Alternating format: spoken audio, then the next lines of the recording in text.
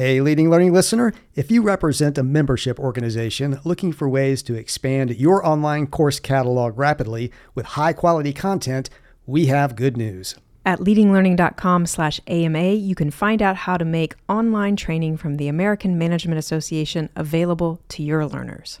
Through a partnership between AMA and Tagoras, the parent company of Leading Learning, you can give your learners access to more than 70 e-learning modules covering essential business topics ranging from leading and innovating to managing projects effectively to working in hybrid teams. For details on how to grow your catalog with courses from a true global leader in management training, visit leadinglearning.com/AMA. If you're a leader or an aspiring leader in the business of lifelong learning, you're in the right place. I'm Celisa Steele. And I'm Jeff Cobb, and this is the Leading Learning Podcast.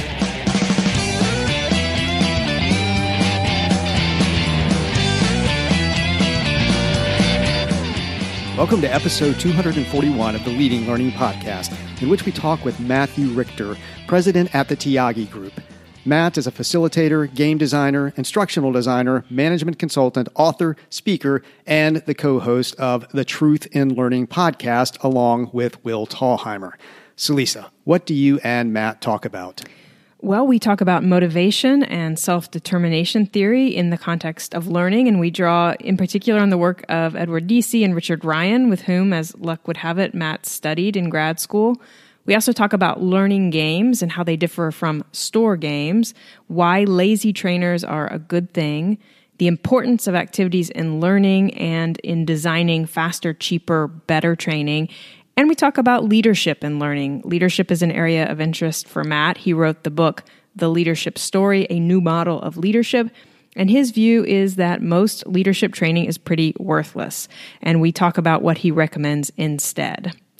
And so what reflection questions do you have to offer for this episode? And as a reminder, listeners, you can find the reflection questions in the show notes available at leadinglearning.com/episode 241.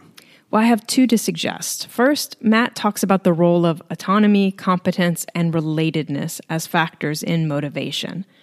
What are you doing, or what might you do better to support those three factors in the design and delivery of your learning products and services? And second, Matt offers 4 ideas for how to realize that trifecta of faster, cheaper, and better when it comes to designing learning products and services. Which of the 4 might you be able to try? Those are great questions, and we'll also mention that Matt and Will Thalheimer are running the L&D conference June 22nd through July 31st, 2020.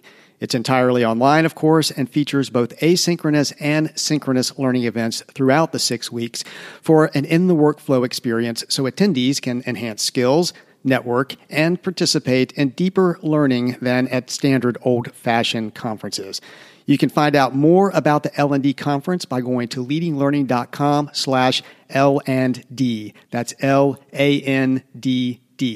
And if you decide you want to attend, we can get you at least a 20% discount if you reach out to us. Just drop us a note at info@leadinglearning.com. With that, let's move on to the conversation with Matt Richter.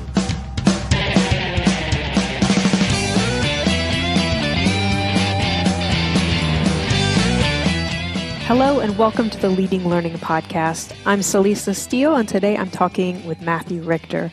Matt is president at the Tyagi Group. He's a facilitator, game designer, instructional designer, and management consultant. He's also an author, a speaker, and the co-host of the Truth in Learning podcast, along with Will Thalheimer, who I should note has been a guest on Leading Learning before. Matt, welcome to the podcast. Thank you. Thank you so much, Celisa. It's truly an honor to be here. I actually feel like an imposter given all the other cool guests you've had. So I feel very honored to be here and excited to chat with you. Well, very happy to have you here. Thank you for making time to talk. So before we dig in on some various topics, just want to give you a chance to say whatever else you would like for listeners to kind of know about you and your work as backdrop for our conversation. I can't think of anything else. You said it all. I should have you do all of our marketing for us. All right. Well, then we'll get to it. And I know that motivation is an interest of yours and that you're a fan of Edward Deci and Richard Ryan. as I am. And we've, in fact, devoted an earlier episode to the book, Why We Do What We Do. And so when you're thinking about motivation in the context of learning, what advice, what suggestions do you have for learning businesses and the educational products and services that they're designing and delivering? Sure.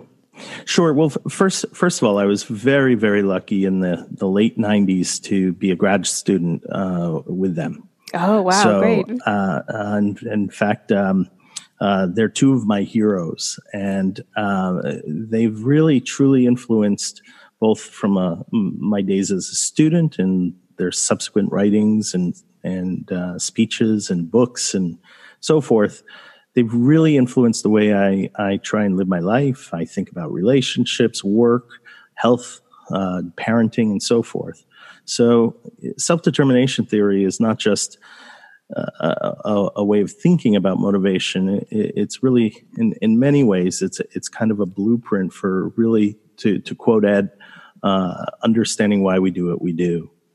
So first of all, you should always have a purpose. There should always be some connection, some rationale for why people are taking a course or trying to learn a new skill. The more people understand the meaning and the value of something, the more they can volitionally engage with the material.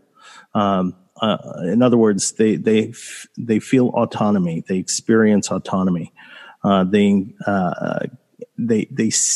can freely choose to learn the material and see the value of it. The second thing you have to do is think about competence. So if we're trying to build knowledge and skills, we want to make sure that people experience the course in a way where they feel like they can do it, first of all, and that they can improve throughout the experience. So people have to have a sense of getting better.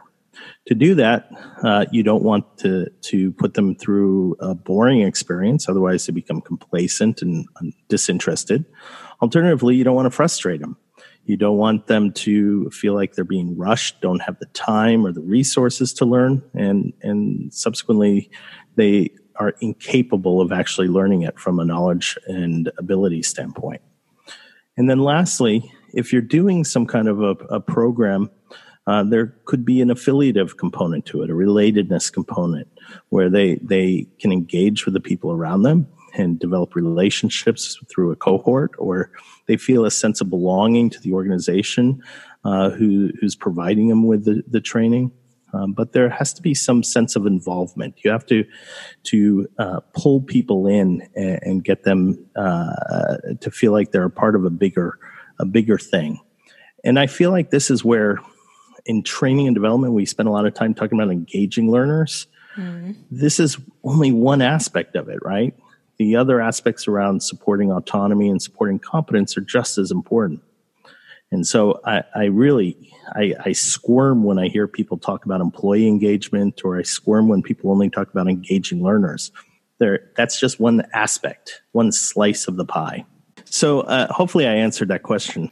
Yes, absolutely. And so, you're talking about autonomy and competence and relatedness and trying to make sure that those are all supported in any learning experience, learning product that we're designing and developing. And I think your point about, maybe too much focus being given to this idea of, engagement, we need to engage learners, when there's really so much more we need to be doing, or perhaps even, do you think that autonomy and competence and relatedness are ways to engage learners? Well, yeah. And I think it's really important when you're doing a design to really think about, how am I increasing the overall competency of the individual? So what activities am I providing that give them a chance to see something, act on it, practice it, get feedback, try it again? What resources are we putting into the environment for them to leverage as they go through that experience? How are we giving them a chance to fail, but in a safe way, so that they can see what good looks like and what bad looks like? From an autonomy standpoint, again, it's that connection back to purpose and meaning and relevance. But it's also there are facts of life. We have to engage in compliance training sometimes. We have to do things we don't want to do necessarily intrinsically. So is there a way for us to really connect for them a purpose for doing it, right? You can't just rely on people having a good time. Sometimes we have to experience things we don't want to do. And there's still ways to be autonomy supportive in that. Well, some of what you're talking about around giving learners chances to try things, chances to fail in a safe way, and this idea of just engaging learners brings to mind games. And I know that games are an area of focus for you. And I'm thinking specifically about games designed to support learning. And so what do you see as the legitimate purpose, or maybe there's more than one, maybe they're purposes of games that are supporting learning? What works well, and maybe what are some pitfalls or mistakes to avoid? So first of all, a game should be a training game, right, is very different from a game you might buy at a game store, right? A training game is a game that follows all the rules of a structured game, right? I mean, you're going to have a competition, whether it's with yourself or with others or with some kind of challenge. You're going to have an end to the game and so forth. There are rules for games. But if it's a training game, it has to have a learning component to it. There has to be some result that aligns with the learning outcome. And so a good training game has a learning outcome. Good training games with learning outcomes are generally going to be better if they're easy to learn. So I've seen simulations that are beautiful and elegant, but as effective training simulations, they fail because they're really complex to learn. If your participants need a day to learn how to play a 4-hour game, it's too much. So simplicity, I think, is very important. Training games that rely on a lot of props can fail. I love some of the Lego stuff that's out there, the serious play stuff and other simulations that use Lego. But what happens if your Lego don't show up? Right? What happens if you are so reliant on these props and then that doesn't work? So from an organizational standpoint, as you deal with your logistics, you have to manage the game more simply, I think, and be ready for anything. And then lastly, I think games shouldn't be so rule-oriented. You need rules. You have to have the structure for the game. But the game is really an excuse to reach that learning outcome. So if we spend so much focus on, hey, you're not playing right, let me correct you, or you changed that rule, who cares? So games should, from a facilitative standpoint, be flexible. I like that last point in particular around not being too focused on the rules. I feel like I see that sometimes in the K through 12 space with my kids. Yeah, absolutely. I was in my daughter's class years ago. She's too old now to let me in, but they were playing a game teaching them how to learning basically how to manage money, and the teacher started scolding the kids because they were having too much fun and they were changing the rules for the game. They were literally learning more by manipulating the game mechanics. And the teacher stopped it. Right. Because they weren't playing correct, and that's horrible. Right. It's not about the game. Well, right. And so back to your first point then around, if it's a game for learning, a game for training, then you need to be focused on that learning outcome, and it needs to clearly support that.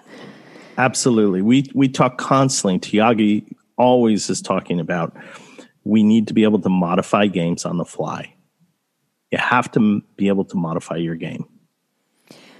Well, so I'm going to move us to yet another subject. We're just kind of touching lightly on all these things, but you have so many areas of interest and expertise that I kind of want to touch on all of them. And I know leadership is another area that you've given a lot of thought to and done some work in, even written a book about. And so I was particularly interested in your observation that this idea that leadership is really a story versus like a set of competencies.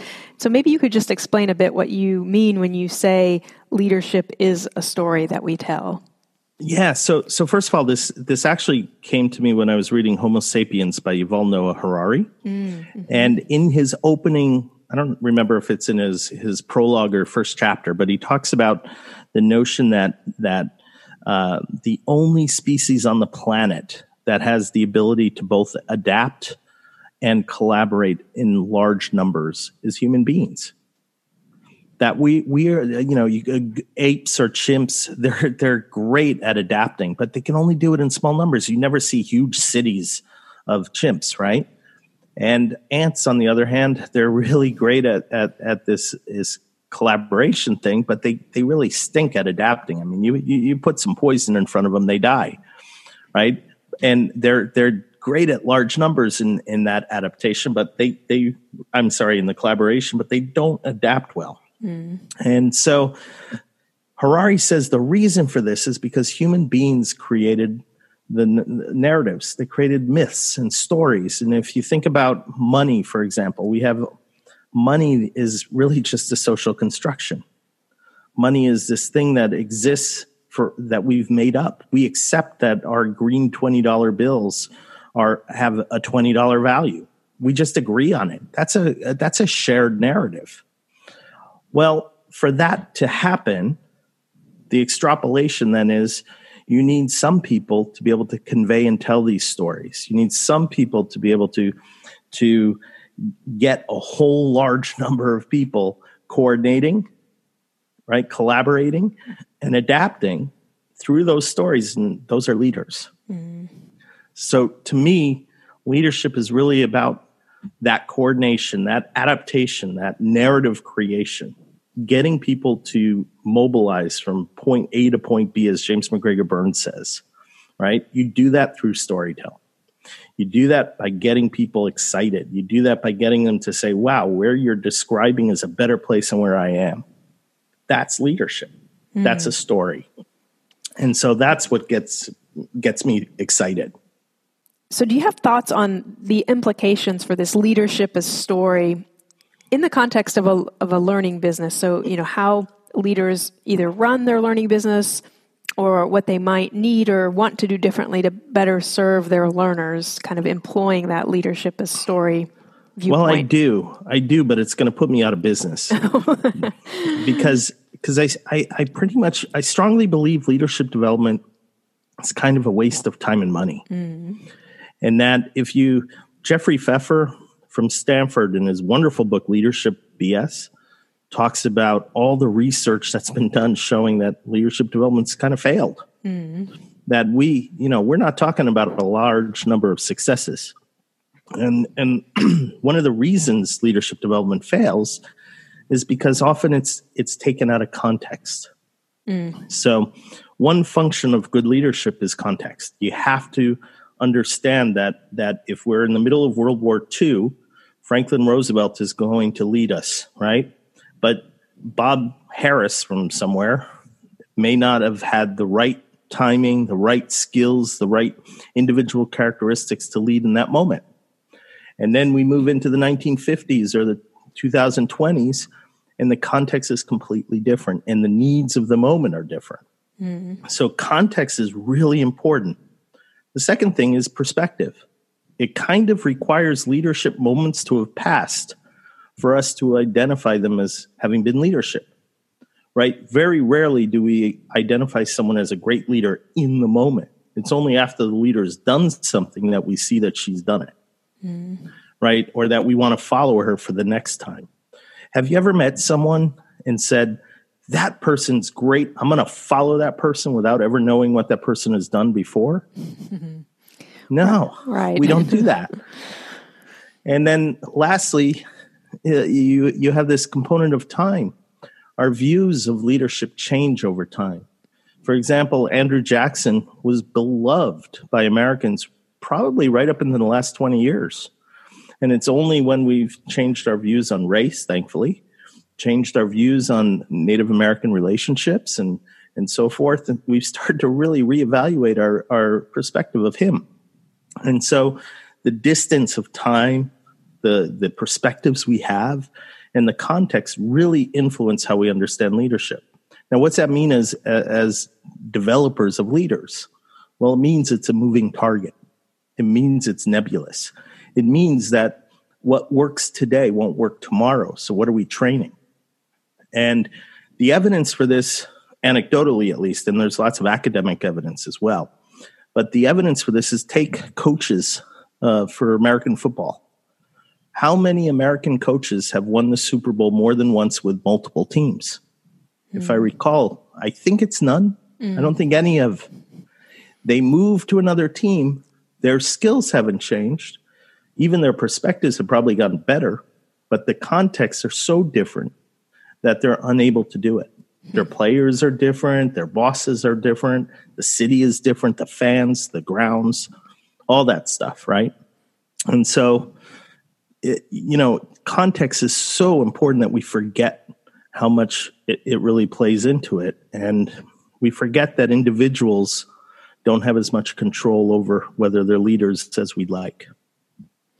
And so train people how to read a budget, train people how to develop a strategy, train people how to communicate a strategy, train people on the specific skills that we see executives need.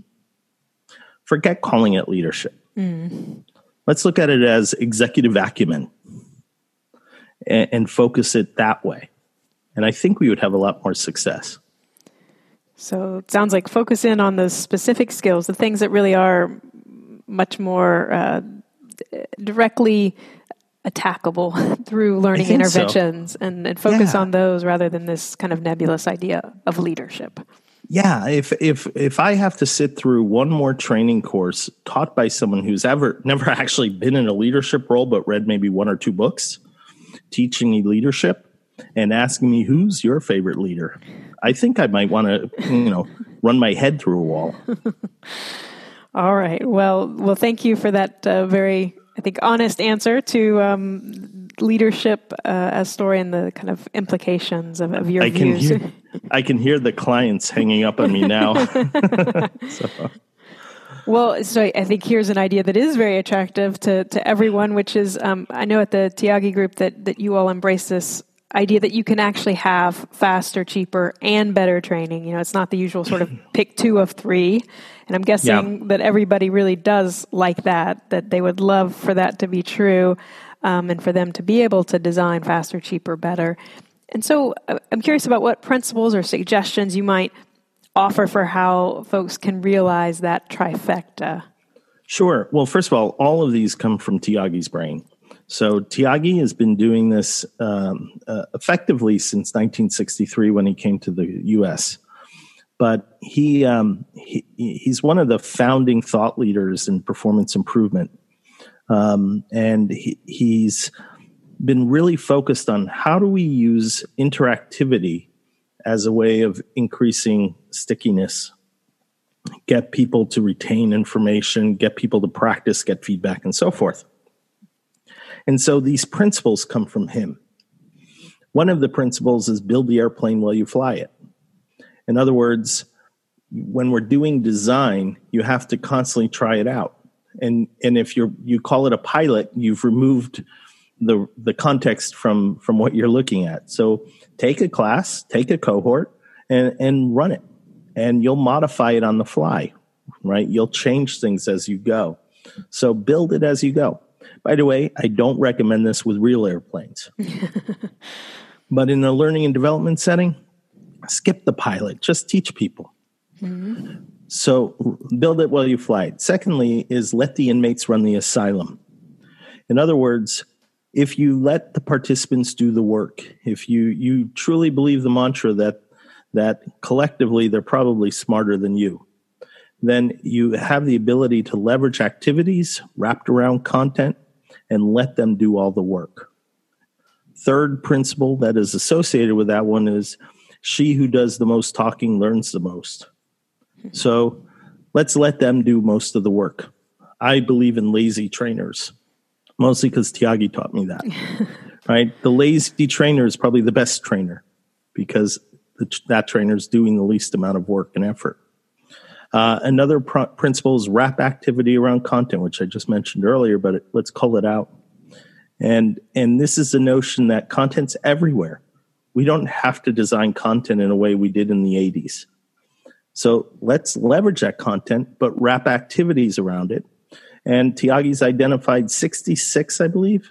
I think we're up to 66 different categories of interactive strategies. So, and each of these strategies have hundreds of different games associated with them. So using activities means I can use the frame of that activity and insert my content over and over and over again, which means I'm going to be faster. We think it means we're going to be more effective too, because activity is shown, especially associated with the right content, to increase retention and increase application, increase the ability to understand and make decisions later. And then finally, it's cheaper because you don't have to actually spend all this time doing it. So if you ask me to design a course for you, I'm ready to go in 5 minutes. Just put me in front of the room. We're ready.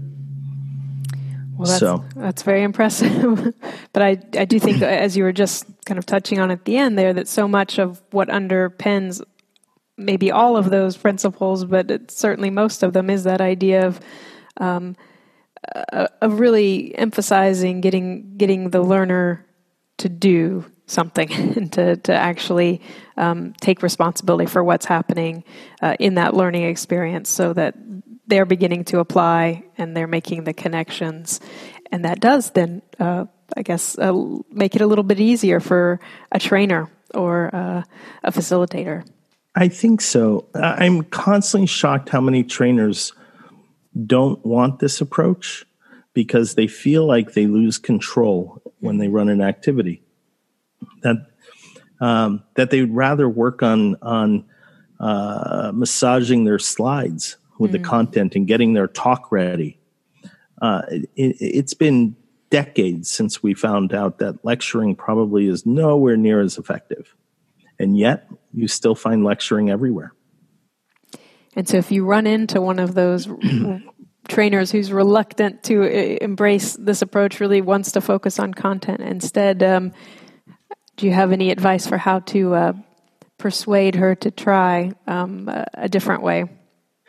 We like to say, just try the game. See what happens. This is a simple activity. Try it. You decide. If it works really well for you, embrace it. As a mentor of mine used to say, if it doesn't, give it to your worst enemy. Excellent. So I'm going to start wrapping up and go ahead and ask what we ask of all our guests on the Leading Learning podcast. And this is a question that focuses on your personal learning. And the question is, what is one of the most powerful learning experiences that you've been involved in as an adult since finishing your formal education? So I'm going to go back to Rich Ryan. Because I assume grad school counts. Rich ran a seminar on different psychological theories. So self-determination theory was one of them. We looked at what Freud did, Kohut, Rogers, and so forth.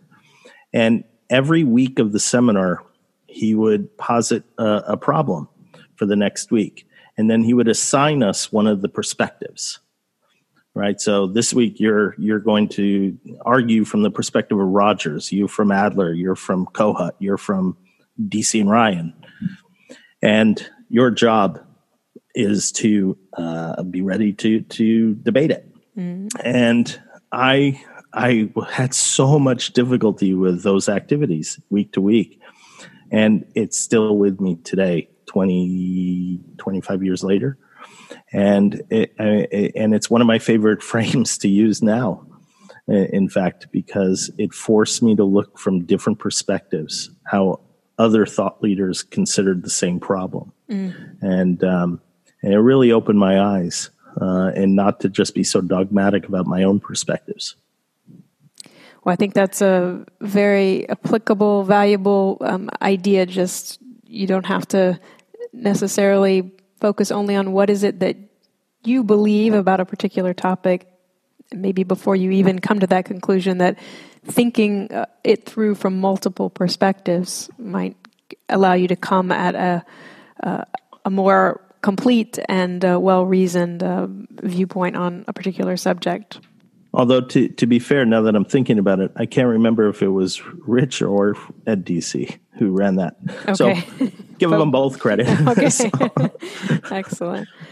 Well, and then final question is just if listeners want to learn more about you or your work or connect with you, where would you have them go? So Tyagi and I are always at tyagi.com, and we're constantly updating our calendar. We have our Tyagi game blog that Tyagi religiously writes monthly. I live on LinkedIn, so you're always welcome to connect with me on LinkedIn.